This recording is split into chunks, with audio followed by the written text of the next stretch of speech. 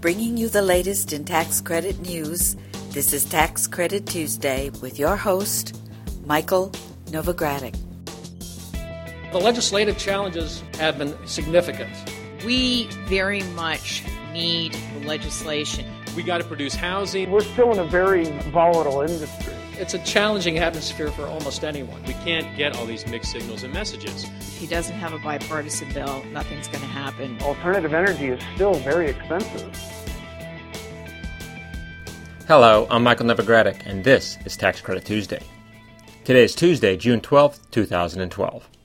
I begin this week's podcast with a review of Senator Max Baucus's plans for comprehensive tax reform, plans that he revealed at a bipartisan policy conference yesterday. I'll also discuss last week's House Ways and Means Subcommittee hearing on tax extenders. In our New Market Tax Credit discussion, I'll discuss the New Market Tax Credit Coalition's annual progress report. I'll also describe a new tool that Novogradac & Company has provided for supporters of the New Market Tax Credit. I'll also examine the latest QEI issuance report. Also, I note that we're still expecting the application for the next New Market Tax Credit round to be available no earlier than the end of June. In the low-income housing tax credit section of this week's podcast, I discuss recommendations from the Advisory Committee on Tax-Exempt and Government Entities. Then, I'll describe new guidance from the California Tax Credit Allocation Committee about its second application round.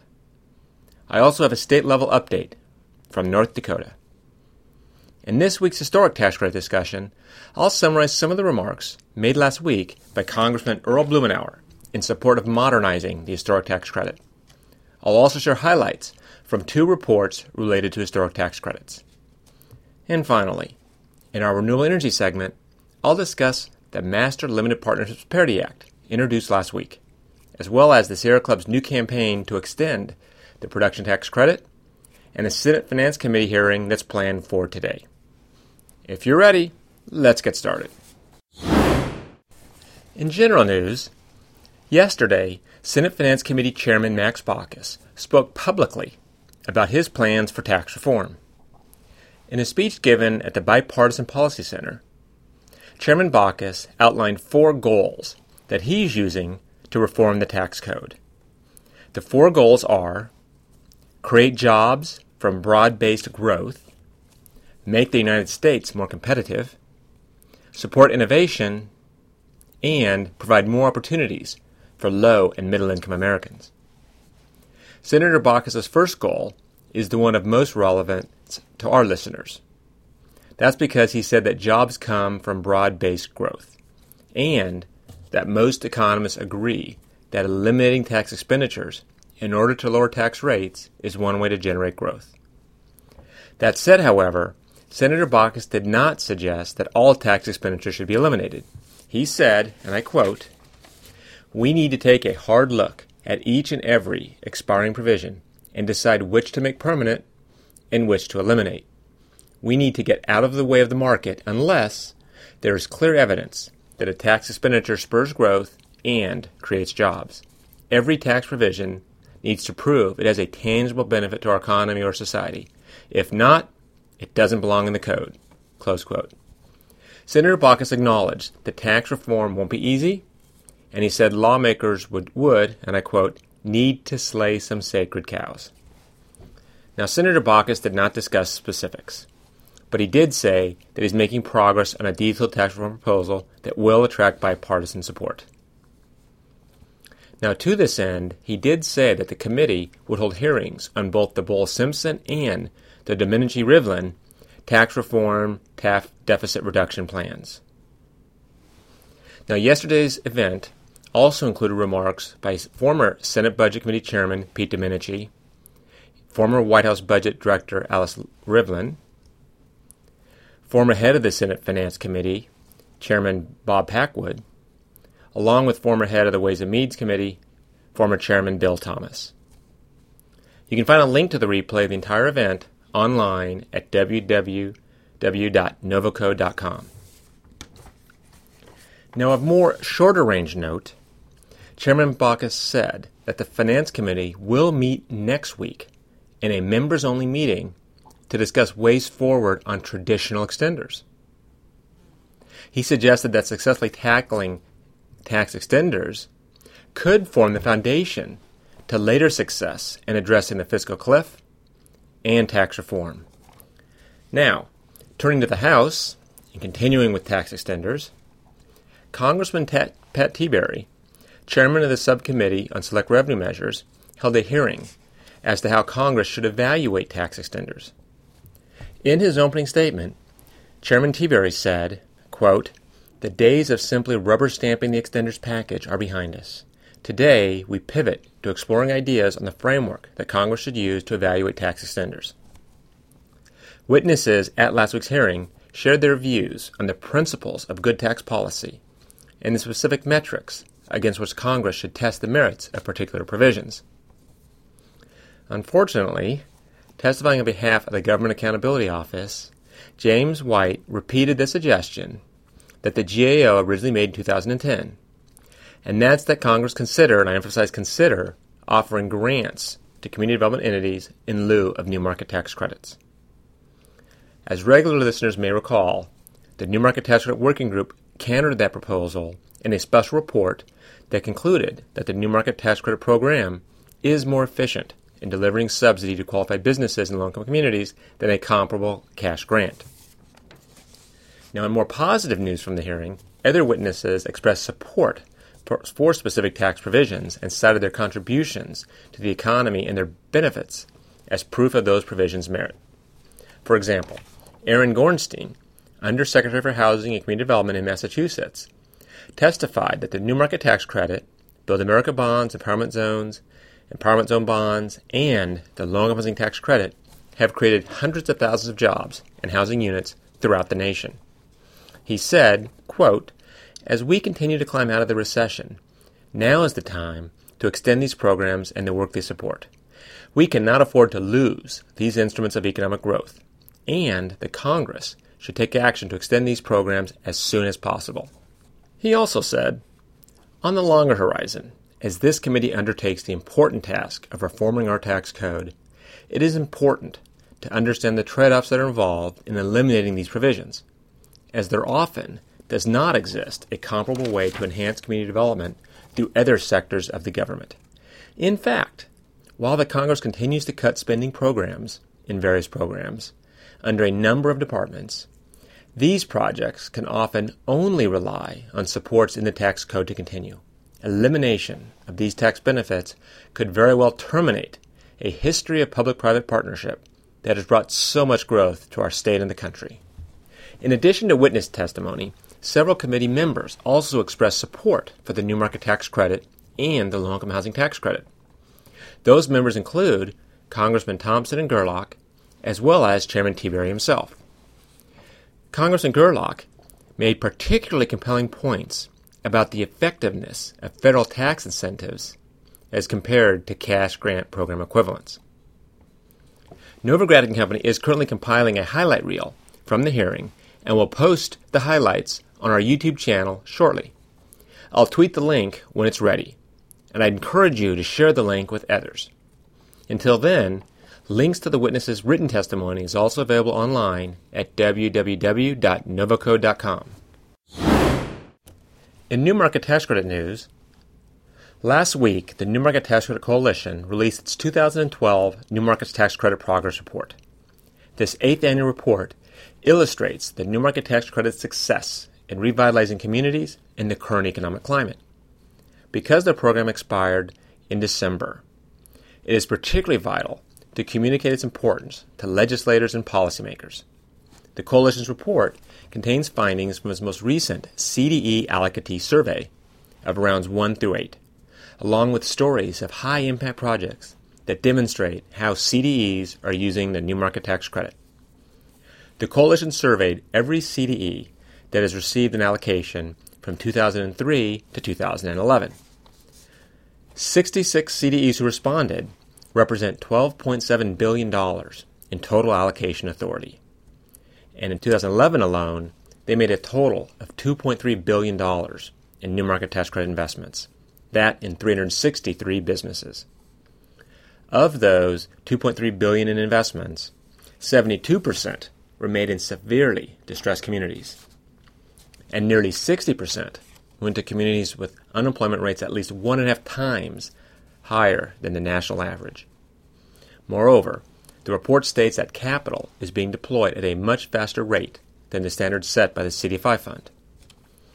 66% of the capital raised through qualified equity investments in 2011 was deployed as qualified low-income community investments in less than a week, and almost 80% was deployed in a month or less.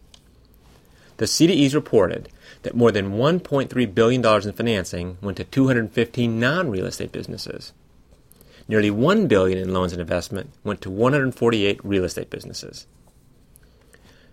4 business categories out of a possible 11 categories made up nearly 2/3 of last year's New Market Tax Credit investments. Those 4 categories are education, mixed use, industrial and manufacturing, and retail. The full report is available on the Coalition's website at www.nmtccoalition.org.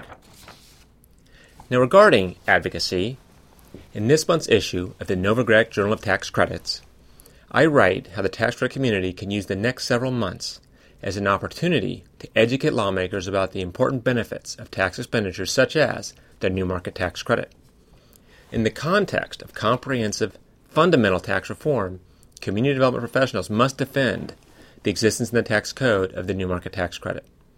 The good news is that as the election nears, members of Congress will be spending more and more time in their home states and districts. These state and district work periods provide a terrific opportunity to reach out to lawmakers. To aid in those efforts, Novogradac & Company has compiled information on New Market Tax Credit qualified low-income community investments, or QLICs, through 2010 for all states and U.S. territories. Using data from the New Market Tax Credit Qualifying Census Tracts Mapping Tool, we've created summaries of investments made in each state, as well as in each congressional district within that state. That's investments made through 2010. These summaries are a quick way to demonstrate the real tangible benefits of the tax credit program to a particular lawmaker in their district or state. To locate the lists, go to the Breaking News section of the New Market Tax Credit Resource Center. Now, turning to qualified equity investments, last week the CDFI Fund released its monthly update to its ongoing qualified equity investment issuance report. The report identifies the dollar amount of allocation authority that has been issued to investors, as well as the amount remaining to be issued to investors. In May, approximately $256 million of QEIs were finalized, nearly over, $250 million worth. The amount still available in New Market Tax Credit Allocation Authority is about $6.4 billion as of June 1st. However, as most of our listeners know, much or substantially all of that $6.4 billion is already unofficially, committed to particular projects. That said, if you're looking for help in finding an allocation or help in closing a transaction, I encourage you to contact one of my partners. You could call Annette Stevenson in our Cleveland, Ohio office, Owen Gray in our San Francisco office, or other partners or principals in the Novogradac office near you.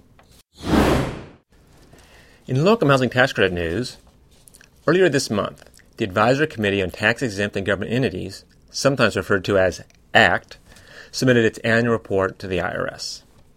That report included recommendations for eliminating some questions from some of the IRS's bond-related forms. Questions that the group said are overly burdensome for some issuers. Specifically, the report examined all of the 8038 series of forms. Those are forms filed by issuers of private activity bonds, governmental bonds, direct pay bonds, including Build America bonds, tax credit bonds, and others. The report surveys the history of information reporting for taxes and bonds and the purposes for information reporting. The Advisory Committee identified 6 different purposes that it considers as legitimate purposes for collecting information pursuant to the information reporting requirements. Those 6 purposes are 1. Statistical reports, 2. Classification, 3. Recording elections, 4. Education, 5. Identification, and 6. Payment refund amount. The committee says the IRS should carefully consider any information requested on a bond-related form that does not fit within one of these 6 specified purposes. A detailed survey of the information requested on each of the bond-related forms is appended to the report. In its conclusion, The committee writes, and I quote, "We believe that the time has come for the IRS to revisit the various forms to assure that they are fulfilling the original intended congressional purpose. It is most important for the IRS to weigh the burdens of form completion against the benefits derived from the information to be requested. And if you need help with your Form 8038, simply contact my partner, George Littlejohn, in our Austin office." Now, at the state level, the California Tax Credit Allocation Committee last week released 2 memos that provide guidance for its second low-income housing tax credit allocation round. Applications for California's second low-income housing tax credit round are due by 5 p.m. on July 25th. And many partners, principals, and other professionals in our San Francisco and Long Beach office in California are already working on those applications. The 2 memos, however, provide guidance for first-round applicants who are reapplying in the second round.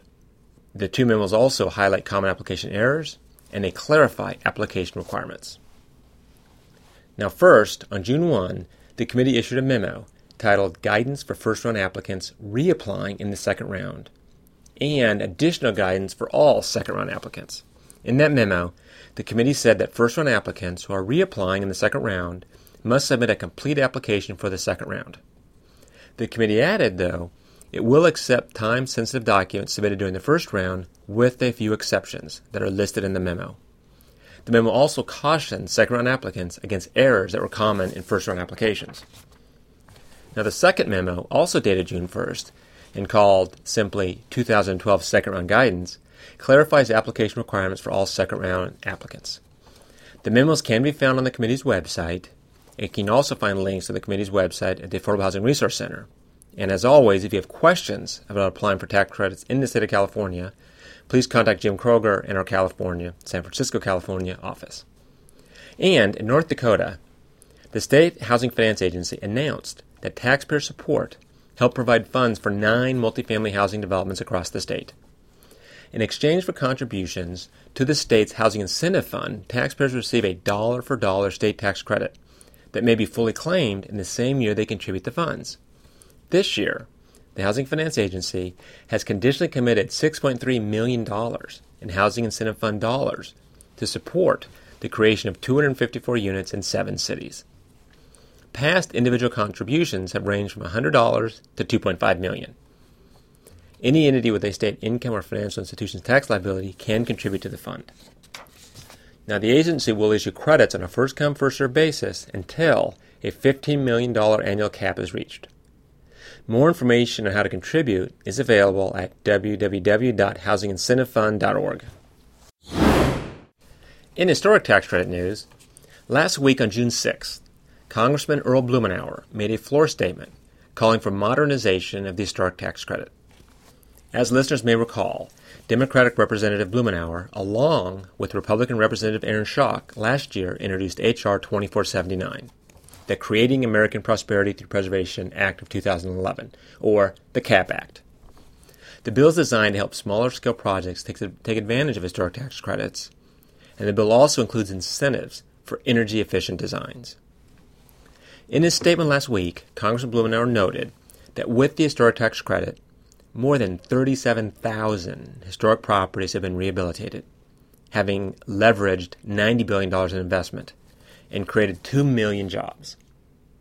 Congressman Blumenauer said, and I quote, "The investment and its ripple effects create more tax revenue and avoid the cost of rundown property and blight.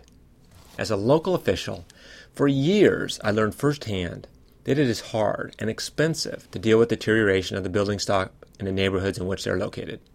Close quote.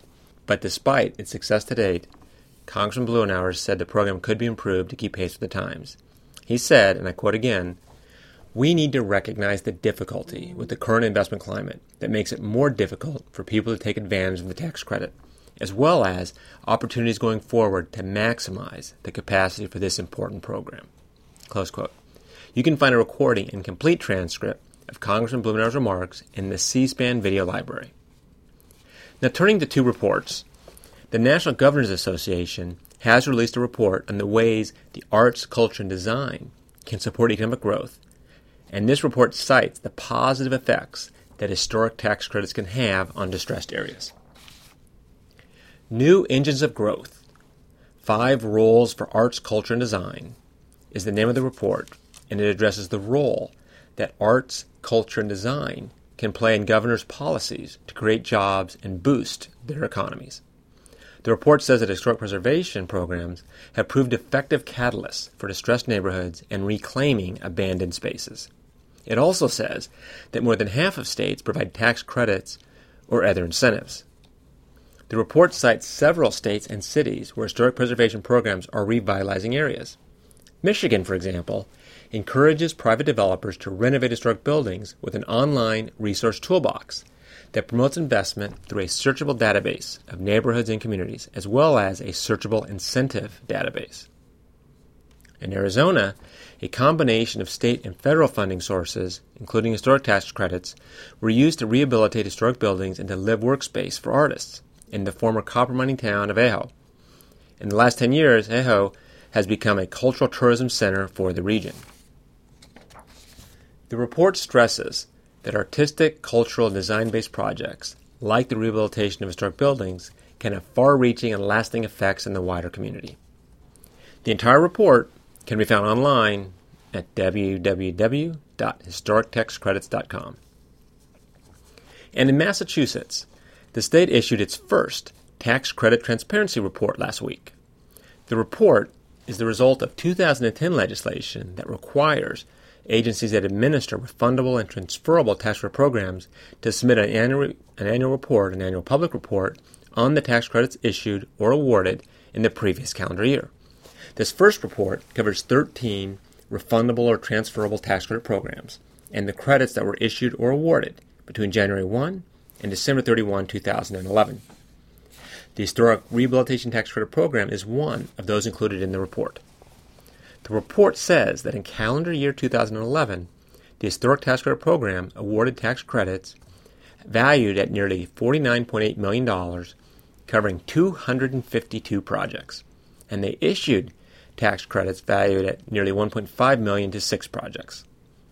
The report makes a distinction between credits awarded and issued, because historic tax credits technically are not issued to a project until after the renovations are completed, but they may be awarded several years earlier. In addition to the overall number of credits awarded and issued in calendar year 2011, the report also listed the name of the project, the taxpayer receiving the tax credit, the amount of the credit issued, and the amount of the tax credit awarded. It also includes the date it was authorized. If you'd like to review the report, I invite you to visit the Historic Tax Credit Resource Center. You can find the report on the Reports and Research page.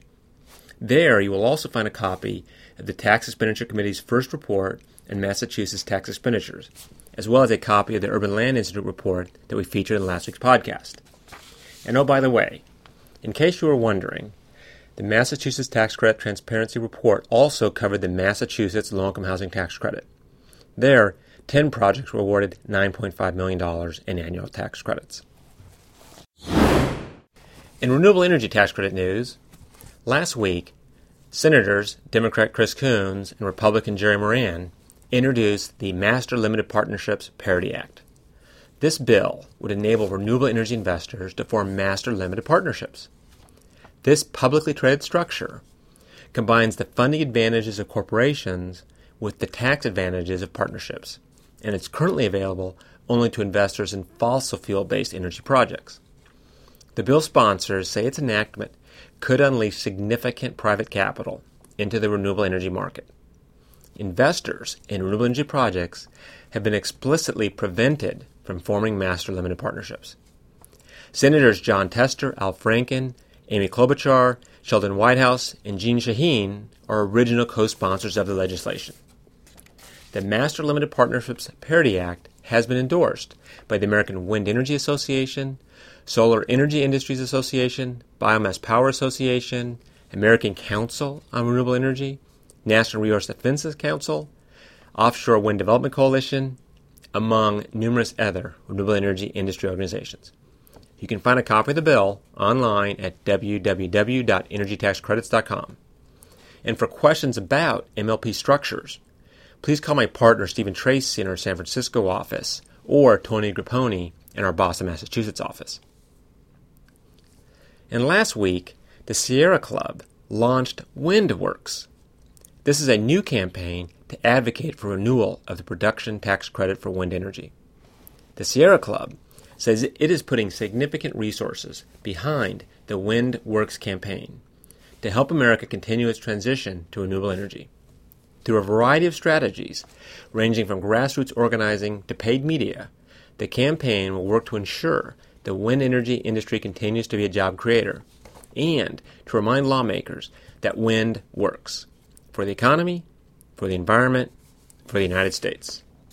In its announcement, the Sierra Club reports that more than 400 American manufacturing plants build wind components, and wind is supplying 25% more electricity to Americans than it was just 1 year ago. The group also notes that states such as Iowa and South Dakota already generate 20% of their electricity from wind power, and that number is growing quickly. For more information about WindWorks, visit www.sierraclub.org/windworks. Lastly, today, June 12th, the Senate Finance Committee will hold a hearing entitled Tax Reform, Impact on U.S. Energy Policy. The scheduled witnesses are Don Nickles, Chairman and CEO of the Nickles Group and former U.S. Senator, Philip Sharp, President of Resource for the Future, Dale Jorgensen, a professor at Harvard University, and Harold Hamm, CEO of Continental Resources, Inc. And I'll discuss developments from the hearing in next week's podcast. So stay tuned. Well, that brings me to the end of this week's report. Please join me again next week for another Tax Credit Tuesday. This is Michael Novogradac, and I'll be back next week. Thanks for listening. This weekly podcast has been brought to you by Novogradac & Company, LLP. Archived discussions are available online at www.novoco.com/podcast or by subscribing to the Novogradac Report on tax credits in iTunes. Novogradac & Company, LLP is a national certified public accounting and consulting firm with 13 offices nationwide. Learn more about our professional services at www.novoco.com.